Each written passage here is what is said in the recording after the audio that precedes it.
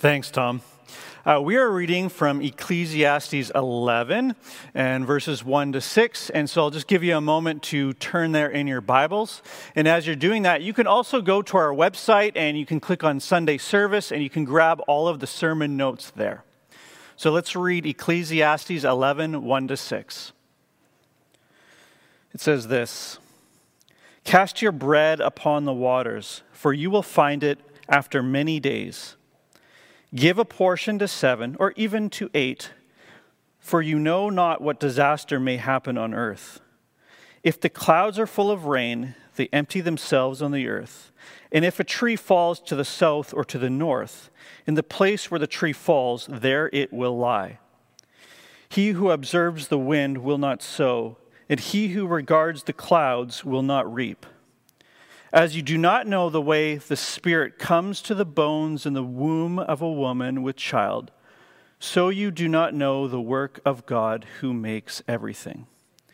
In the morning sow your seed, and at evening withhold not your hand, for you do not know which will prosper, this or that, or whether both alike will be good." All right, thanks, Steve. As he said, we are continuing in our series through the book of Ecclesiastes. And for the last few weeks, what we've been doing is addressing one of the great threats that we all face during this time of crisis. That is a threat to our internal sense of peace. And we've been dealing with the threat of anxiety. That's kind of been our focus over the last few weeks. But today, our passage is going to take us to something just totally different.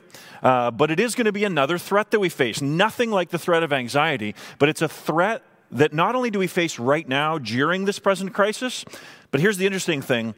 It's a threat that actually continues to increase the longer COVID-19 goes on, and then it actually increases even more once COVID-19 is done. And so I want to deal with that from our passage this morning. But to set it all up, let me just tell you a story that historians refer to as the greatest missed opportunity in Christian history. Let me show you a map on the screen here. This is, of course, a map. This is China here. This is most of Asia heading over to Europe. And this is the map from the year 1279. And you probably all heard the name Genghis Khan before. Genghis Khan basically conquered this entire section, and his empire is the largest land empire in the history of the world. You can see it stretches all the way from China all the way over to Eastern Europe. Now, Genghis Khan's son was Kublai Khan. Or his grandson, His grandson then inherited Genghis Khan's empire, really at the height of all of its power. During this exact same time, Marco Polo, another name you probably have heard before, came from Europe. He traveled all the way to China. He came into the Khan's court, and the Khan began to express great interest in Christianity. And so the Khan spoke to Marco Polo, and he asked him to go back to Europe to talk to the Pope on his behalf, and he gave him these instructions. This is what the Khan said: "Send me 100 men skilled in your religion. If they are convincing, I shall be baptized, and then all my barons and great men and their subjects. And so there will be more Christians here than there are in your parts." So Marco Polo took that message back to Europe. But the Pope did not act. The Pope was very passive. He had some good reasons to. At that time, Europe was being threatened by all kinds of armies, and so he was focused on defending Europe at that moment. But he also had some other problems. It was very hard to travel all the way from Europe to China. And so eventually, he didn't give it a lot of thought. He was very passive, but eventually he did send 2 missionaries. And these 2 missionaries set out on their travels, but pretty quickly the travel got difficult, and so they turned around and they went back to Europe, and the Khan never got his missionaries. So historians like to do one of those what-if scenarios. What if the Khan had got those 100 missionaries? What if the Pope had acted? Instead of being passive, instead of waiting for conditions to be absolutely perfect and ideal, what if he'd taken a bit of a risk and sent the 100 missionaries on the Silk Road and went all the way to China to the Khan's court? What if 100 missionaries had said, "We will embrace hardship. We will take on this stuff. This is not easy, but we're going to do our very best to talk to the Khan about Jesus"? How would all of history have been different. Well, I think we can all understand why this would have been a missed opportunity. I think we can be sympathetic. We can see, that was a missed opportunity. But I think we got to be sympathetic because here in this series on Ecclesiastes, we have been seeing that all of life can be described in one word. And that word, can I hear it out there? Can I hear you saying it in your living rooms? Yeah, that's right. It's the word we've been learning, the Hebrew word hevel, which means a breath. And Solomon, the author of the book of Ecclesiastes, has been showing us that one of the meanings of hevel is that life is like a breath in the sense that you cannot grab onto it. You breathe. You can't grab it. You can't control it. You cannot shepherd the wind. And so one of the meanings of hevel is that life is frustratingly elusive. You cannot control it. Normally at this point, I'd come up with an illustration to prove that to you. I don't need to do that today, do I? All of us have fully grasped that life is hevel, that we cannot control it. That is certainly something that we learn as we come to the book of Ecclesiastes. I don't need to convince you of that right now, but there is something that I do want to convince you of this morning. It's what I said earlier. That there is a great threat that comes into your life when you begin to discover the reality that life truly is hevel. When it's not just theory out there and we're saying, okay, yeah, that kind of makes sense. When you actually get it, like we do right now in our experience, there is a threat that comes into your heart like a virus. It lays dormant for a while and it grows so that what I'm trying to convince you of today is that the longer COVID goes on, the greater this threat is in your life, now and especially once it's all over. What is the threat? The threat is that we become gun-shy. We use that phrase gun-shy to describe someone who's had a really bad experience with something, and so now they become passive. They're afraid to act. They don't want to do that thing again. They are gun-shy because they figured out that they can't control things and that things can go south, so to speak. So just say a young man, he's in his 20s and he's heard about investing in the stock market. He says, I'm going to invest $1,000. It's basically all I got. He invests his money, but he didn't invest wisely. He loses his money. And so now he becomes gun shy. Instead of learning, instead of trying to become a better investor, let's just say he never invests again in his life. And so he misses all the opportunities to potentially increase his wealth because a bad experience where he discovered that life is hevel, that you cannot control it, has made it so that he is gun-shy. Gun-shy can be good in some situations, but gun-shy, usually when we use that phrase, we mean it in a negative sense.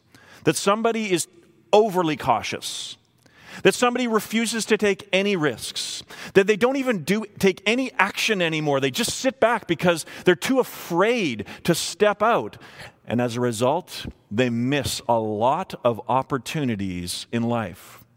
So one great danger of COVID-19 is that you and I become gun-shy about life. It's a danger that we become passive because, listen, this has never happened to any of us before.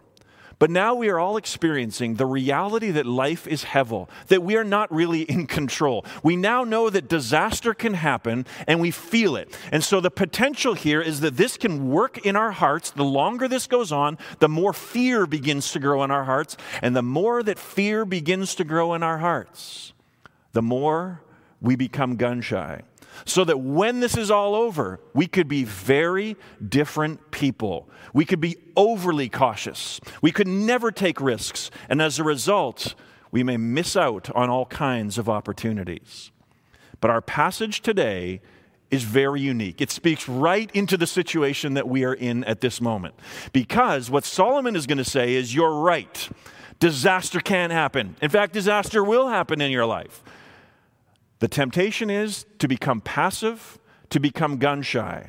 But Solomon is saying, no. That is not how you must respond. You must not become passive. To the contrary, he says, you must redouble your efforts and become twice as active. Many things are going to fail. And so therefore, you must not be gun-shy. You must put forth extra effort. So to that end, that we might invest our lives well, learning, becoming wise, but also never becoming gun-shy, Solomon calls us to do 4 things this morning. Let's start with the first thing that we learn in this passage. Here it is. The first thing he says is that we need to face reality, but he says, don't let it paralyze you. You need to face reality, but you can't let it paralyze you. This entire passage, I think in first read, I don't know about you, but I was kind of confused when I first started looking at this passage, but it begins to make a lot of sense. Hopefully it will do that as we walk through it together. But this entire passage is a call to take action. But underneath it all, Solomon is showing us why we don't take action. And why we don't take action is we don't know the future. The future is scary. And whenever there's something that we fear, and if that fear grows deeply in our hearts, what do we do when we're really afraid of something? One of the most common things we do is freeze. When you're really scared of something. And that is exactly what he's going to say. The great threat, the great danger for you and I, in light of all the future that we do not know, is that we freeze, we become paralyzed. So notice with me, just a quick scan of the first 6 verses here, that Solomon constantly uses a little phrase of things we do not know. There's many things you do not know about the future. So let's look at verse 2, the second half of it. He says, you do not know you know not, he says, what disaster may happen on the earth. You know not what disaster may happen. Is that an appropriate verse for right now or what? We had no idea this was coming, and man, did it come fast. Everything changed for us just in a few days, really. And now a new thing has crept into our hearts, and that new thing is fear. There is a fear that we have of disaster, and if you live in light of the fear of disaster, you can be paralyzed, you can freeze, you can become gun shy, so that you then never take any risks in life, and just say the finances, career choices, ministry, those kind of things. But it's not just disasters. He also points out that random things just always happen. So in verse 3, he talks about a tree will just suddenly fall. You have no control over where it lands, whether it's on your road or whether it's on your house. You have no idea. So disasters can happen, random events can happen, and just the knowledge of all this can paralyze us. Or look at the end of verse 5. Here's another thing we do not know. The end of verse 5 says, so you do not know the work of God who makes everything. You don't know all what God does. So here we're talking about knowing the will of God. And this verse says you can't fully know what God is doing. So here's a correction, I think, for us. The will of God is a very big topic. Maybe someday we should do a whole series on it, but I'm just going to hit up very quickly one of the great dangers that I see amongst many Christians. And here's the danger. It's that Christians are waiting to hear God speak to them so much that they never actually take action. There is a place for waiting on God. I'm not going to get into all that today. But what I want to address is the danger of thinking you need to know everything that God wants to do before you actually act. So I came across a really a funny piece that makes this point perfectly. It's satire, so it's not true, but it's satire. It's supposed to be humorous, but it makes the point. So it's a news article, and here's what the headline says. The headline says, "Man 91 dies waiting for the will of God." And this is what the article reads. Walter Houston, described by family members as a devoted Christian, died Monday after waiting 70 years for God to give him clear direction about what to do with his life. He hung around the house and prayed a lot, but never got confirmation, his wife Ruby says. Sometimes he thought he heard God's voice, but then he wouldn't be sure, and he'd start the whole process over again.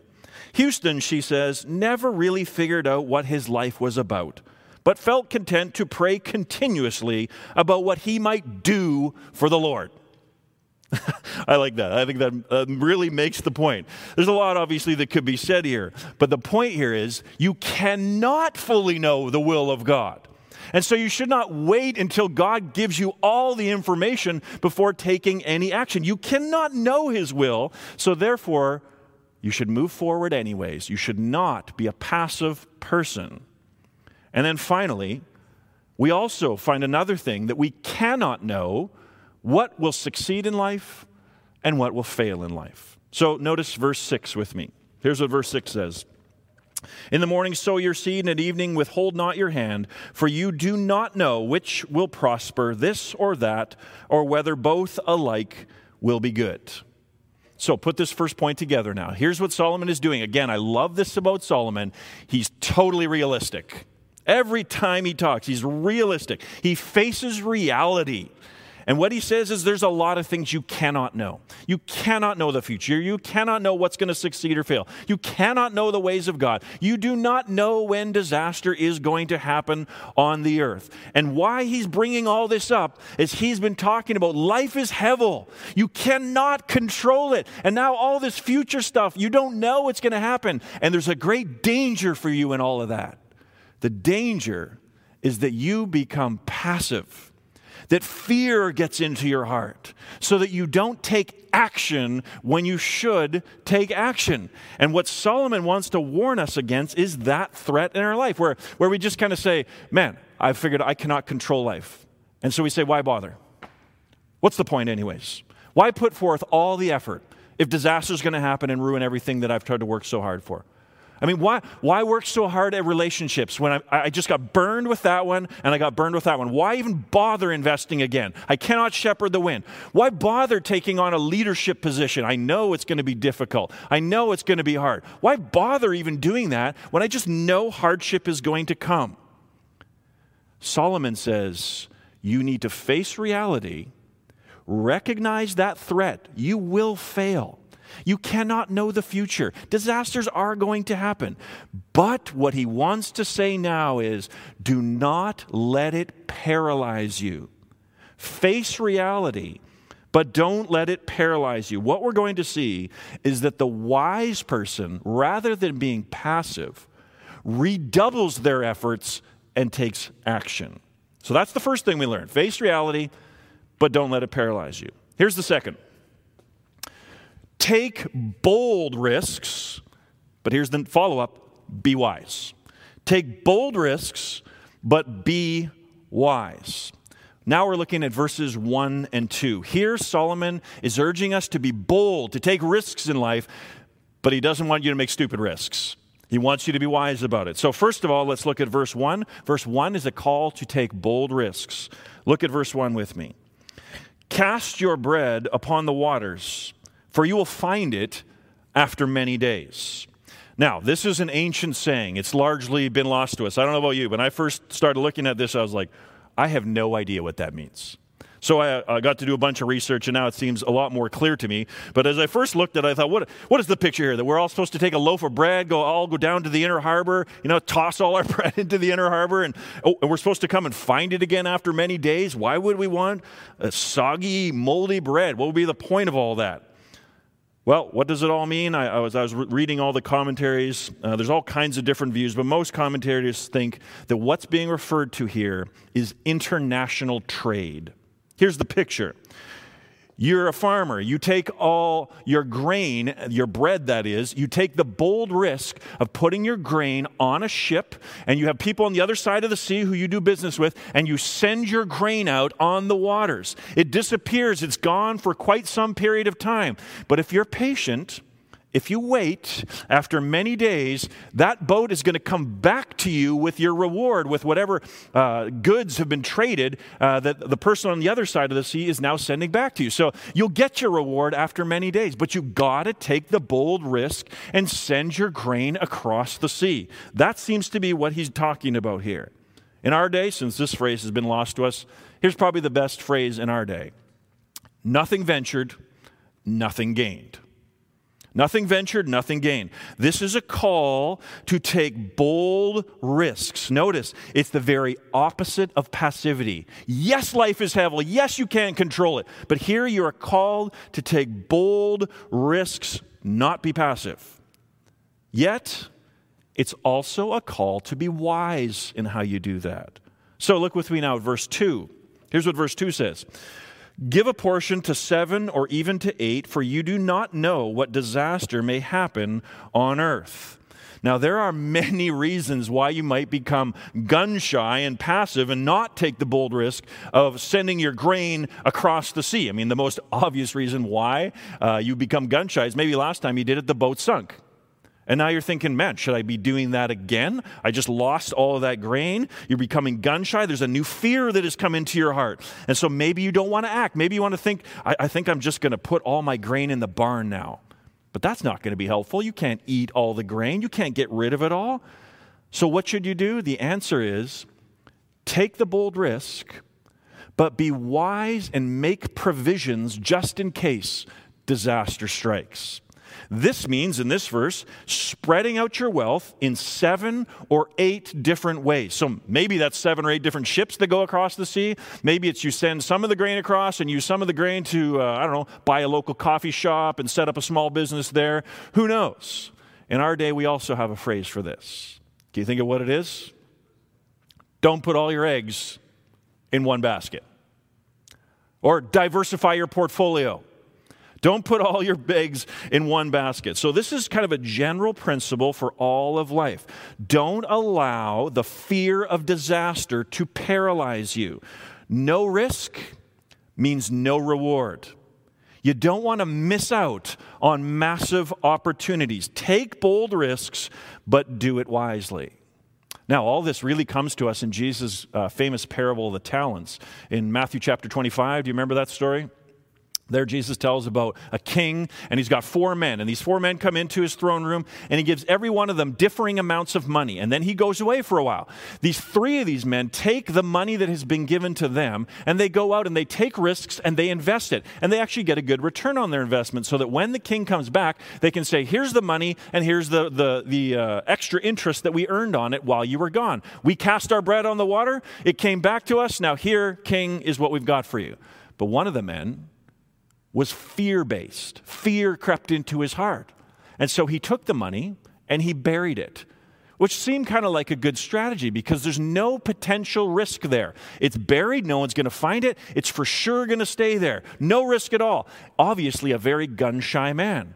But when the king comes back and he calls for an account, he calls him a wicked servant. He says, I gave you this money. You were supposed to go out and use it for me. You're supposed to invest it, not bury it in the ground. And the point of that story, Jesus says, is that God has given you, God has given me, differing gifts and abilities and opportunities in life. Your gifts and abilities are very different than mine. I'm not accountable for you. You're not accountable for me. But we are all to take whatever God has given us from our money, our education, our resources, our time, whatever all that is, we are to take it, cast our bread on the waters, and to try to multiply it for the sake of the kingdom. God is not pleased if people take the life that he has given them and they do not invest it at all. No risk, no reward. Nothing ventured, nothing gained. But let's be honest, some of the things that you do are going to fail. And Solomon's saying, yes, that's for sure. Some of your ships are going to sink. You're going to try something and it's not going to work at all. Other things that you try to do may not even produce an immediate reward. But this text is calling you to be patient, for one day you may just see your ship coming back across the sea loaded with reward. So here's the question. What bold but wise risks can you take to use your life for God's glory? Maybe in this period of COVID-19, God is giving you some space to rethink all of this, to rethink your whole life even, and how am I using my life? How am I using all parts of my life for his glory? How can you take what God has given you and multiply it for his glory? Here's what Paul writes in Colossians chapter 3. He says, whatever you do, work heartily. Give your whole heart to it. Don't be passive. Don't be gun-shy. Throw yourself into it. Work heartily as for the Lord and not for men, knowing that from the Lord you will receive the inheritance as your reward. So those are the first 2 things. We got to face reality. Yes, we cannot control things. Disasters can happen, but don't let it paralyze you. Positively speaking, take bold risks, but be really wise in how you go about it. Here's the third thing. Be wise in your actions, but don't wait until conditions are perfect. So take those bold risks, be wise, step out, don't be passive, But just make sure you don't wait until conditions are absolutely perfect before you actually take any action. So look with me now at verse 4. Here's what verse 4 says. He who observes the wind will not sow, and he who regards the clouds will not reap. So here what we have basically is an image of two farmers. The one farmer, he wants to sow his seed, he wants to act, but he spends so much time gauging the wind so it's not going to blow away all his seed. He spends so much time doing that, he never actually sows any seed. And then the second farmer, his harvest is ready to be reaped, but he's spending so much time watching the clouds, exactly when is it going to be dry enough and when's the rain going to come, that he doesn't actually do the reaping of his harvest. So both of them have every good intention to act, but they are waiting until conditions are perfect before acting. And so, because conditions really are never perfect, they never actually act. Again, Solomon wants us to face reality. The reason why we often do not act and we miss major opportunities in life, like the Pope did, for instance, is because conditions are not perfect, and we're waiting for everything to be perfect before we take action. And there are times, of course, when we should not act, when it's very foolish to act. Like right now, there's some foolish things that you could be doing. But you should not wait until conditions are perfect before acting. Now, let me apply this, I think, to us as a church family and kind of where we have been and where we are going.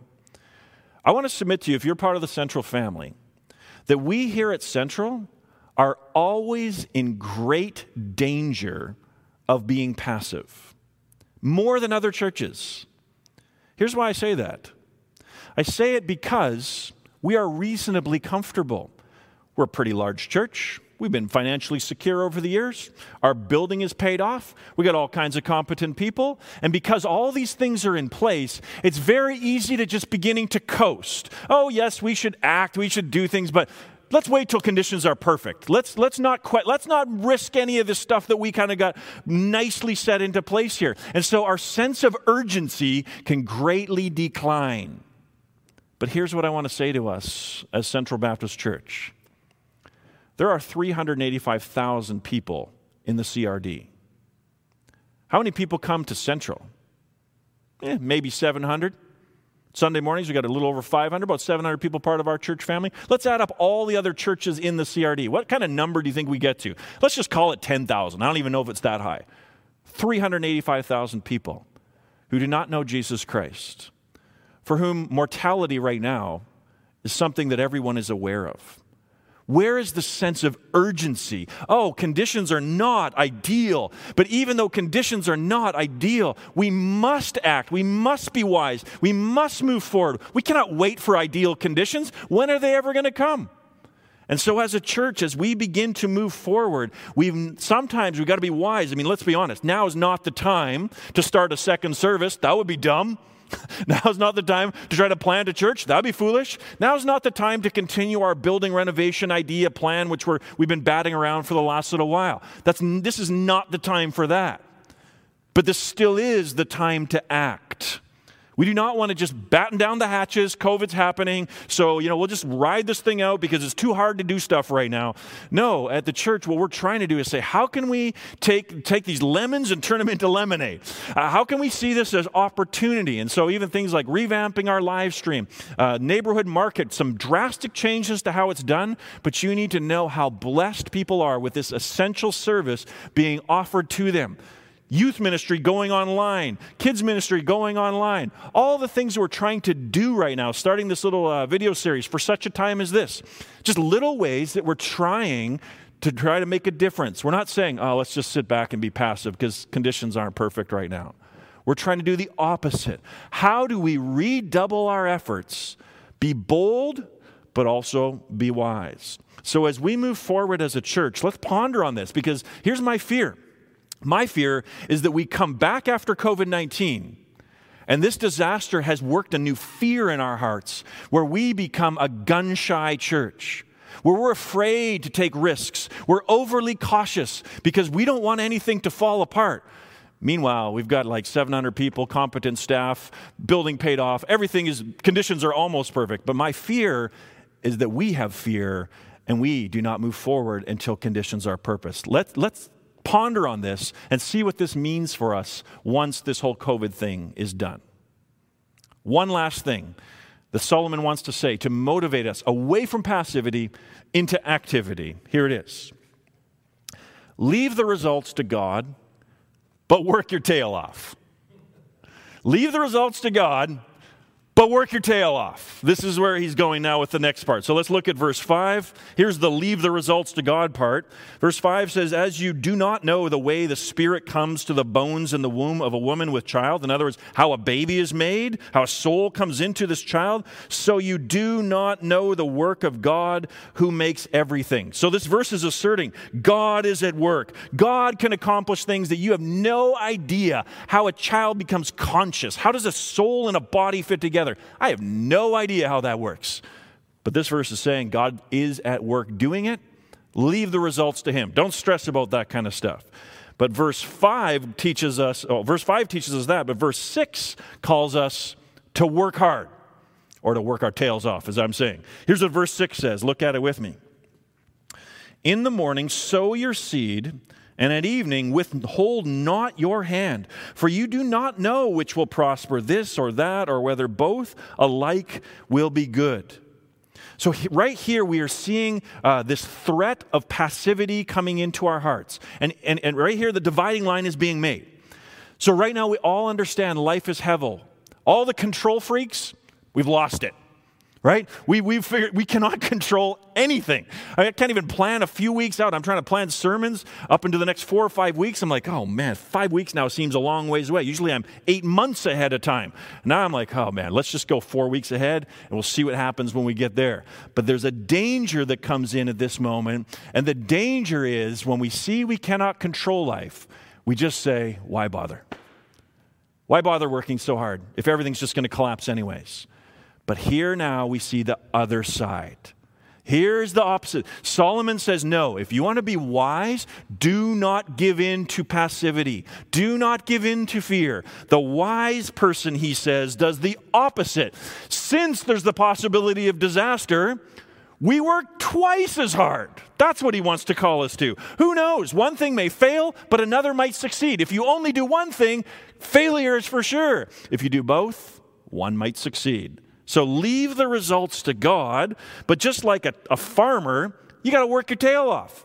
I lived in Alberta growing up. I know how hard farmers work. And here is a perfect example. This farmer, he says, he's getting up early to sow his seed, so he's doing his crop type thing. But then notice, at evening, he withholds not his hand. So in other words, he's doing something else. So I don't know what he was doing in this context, but in Alberta, maybe they would also have cows, maybe they have pigs, maybe they have chickens. He was diversifying his portfolio, so he's working on the crop in the morning, he's working with the pigs in the evening, and then what the verse goes on and says is you need to do this because worst case scenario, the crops fail, but the pigs do well, so you're still doing okay. Other scenario, the pigs all die of something terrible, the crops succeed. Or, best case scenario, all the things that you put your hand to and work so hard at, they all succeed. And now life is going really well. So even as a church, let's talk about this again. I want us to continue as a church to be diversifying ourselves. Focused, but sowing the seed in many different ways. And so over the last couple of years, we've been emphasizing how we think we need to grow in technology. We need to invest more in this. And wow, has this situation ever shown us how important that is? Imagine if we'd not even taken the steps we had over the last few years, none of this, what you're experiencing right now, would be happening. It would be me, I don't know, maybe it would be a big conference call and your ear would be getting hot because you'd still be listening to the phone like old school, right? But that's not what's happening because we invested in technology. But now what we're trying to do is continue to invest in this for the sake of the gospel. I want to just really clarify something here because I think this is a good moment to learn on this. When we first started saying that we want to invest more in technology, we got pushback, and some people even said, you know what, I don't know if I want to be part of this church because I think you're just trying to be a cool church. Let me just say it to you very clearly. We could care less about being a cool church. Couldn't care less. Here's what we do care about. Spreading the gospel seed in as many possible ways as we can. Who knows what one video sermon may do? Lots of video sermons just get viewed a couple of times, few dozen times. Some video sermons over 1,000 times. Who knows? Who knows what a social media post may do? Maybe it goes to someone who's never heard of Jesus, and that links, and a series of events follow, and they end up coming in contact with our church or some of our people, and they get to know Jesus. Who knows? Maybe the videos fail, but the social media works. Maybe the social media does nothing, and the video works. But listen, maybe they all work.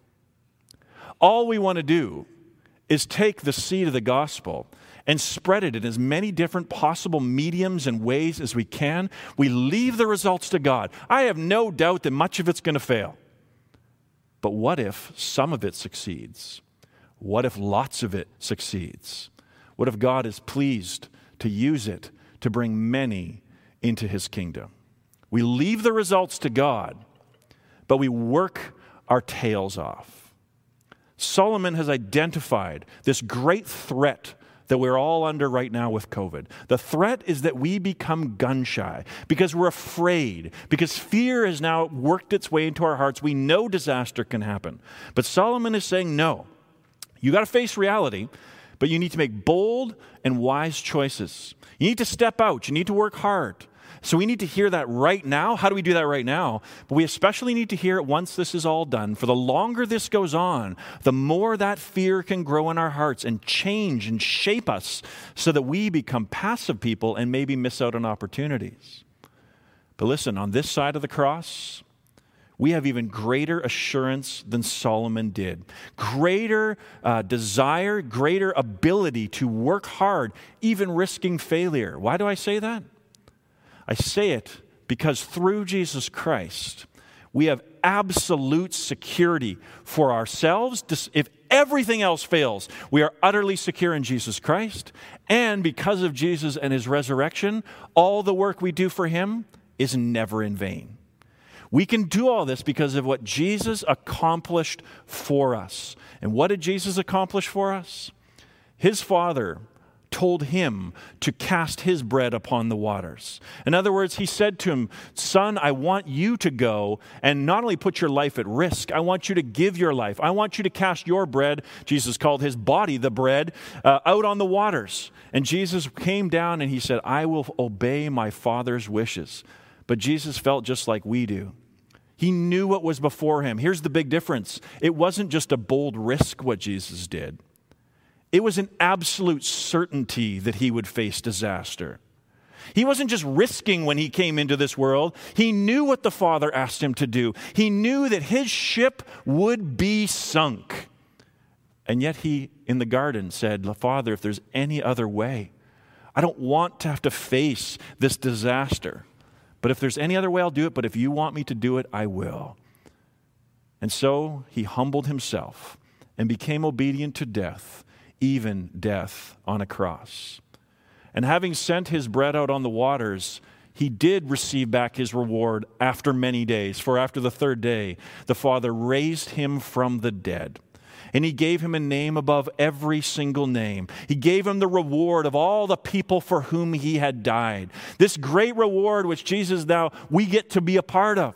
And so because of what Jesus has done, everyone who comes to Christ can live with this absolute security. The absolute security is that no matter what happens in life, nothing can separate us from the love of God that is in Christ Jesus our Lord. When you have that security, you can risk other things. You can risk things like money because what's money? That's not what we're building our life on anyways. Time, I want to invest in a project. I'll try and do that. If it fails, oh well, I'm totally secure in who I am in Christ. And we can work hard, knowing that much of our work will probably fail. We have no idea what's going to succeed and what won't. But we can work hard knowing that our labor in the Lord is not in vain. So brothers and sisters, pay attention to this threat that begins to grow in your heart the longer and maybe the worse this disaster gets. There's much we need to learn from COVID-19. We need to learn that life truly is hevel, that it is a breath that we cannot control, we cannot shepherd the wind. But we must not allow the fact that life is hevel to make us passive people who are gun-shy, overly cautious, never stepping out and acting. Rather, we must be the opposite. Because of our deep security in Jesus Christ, we need to take bold but wise risks. We need to be wise but not wait until conditions are absolutely perfect before acting. We can leave the results to God, but we work hard knowing that our labor in the Lord is not in vain. Let's pray together. Father, we thank you for that ultimate security that we have in Jesus Christ, that nothing can touch, no virus can touch, not even death itself can touch. What a hope, what a security that we have. We thank you for this in Jesus Christ. We thank you, we give you praise. Father, enable us now. I ask you that you would give us wisdom. Give us wisdom to know how to live in this time. Give us wisdom to know what action looks like in a time when we must be physically distanced from each other. Give us new ideas, new insights. Help us to make bold but wise risks. Father, we look to you. We want our lives to count. We want on that great day for you to look at this period within our lives and to say to us, well done, good and faithful servants. You took what you had with the limitations that were there and you multiplied it for the sake of my kingdom. Allow us each to know what that looks like individually, as families, as a church. We ask all this in Jesus' name. Amen.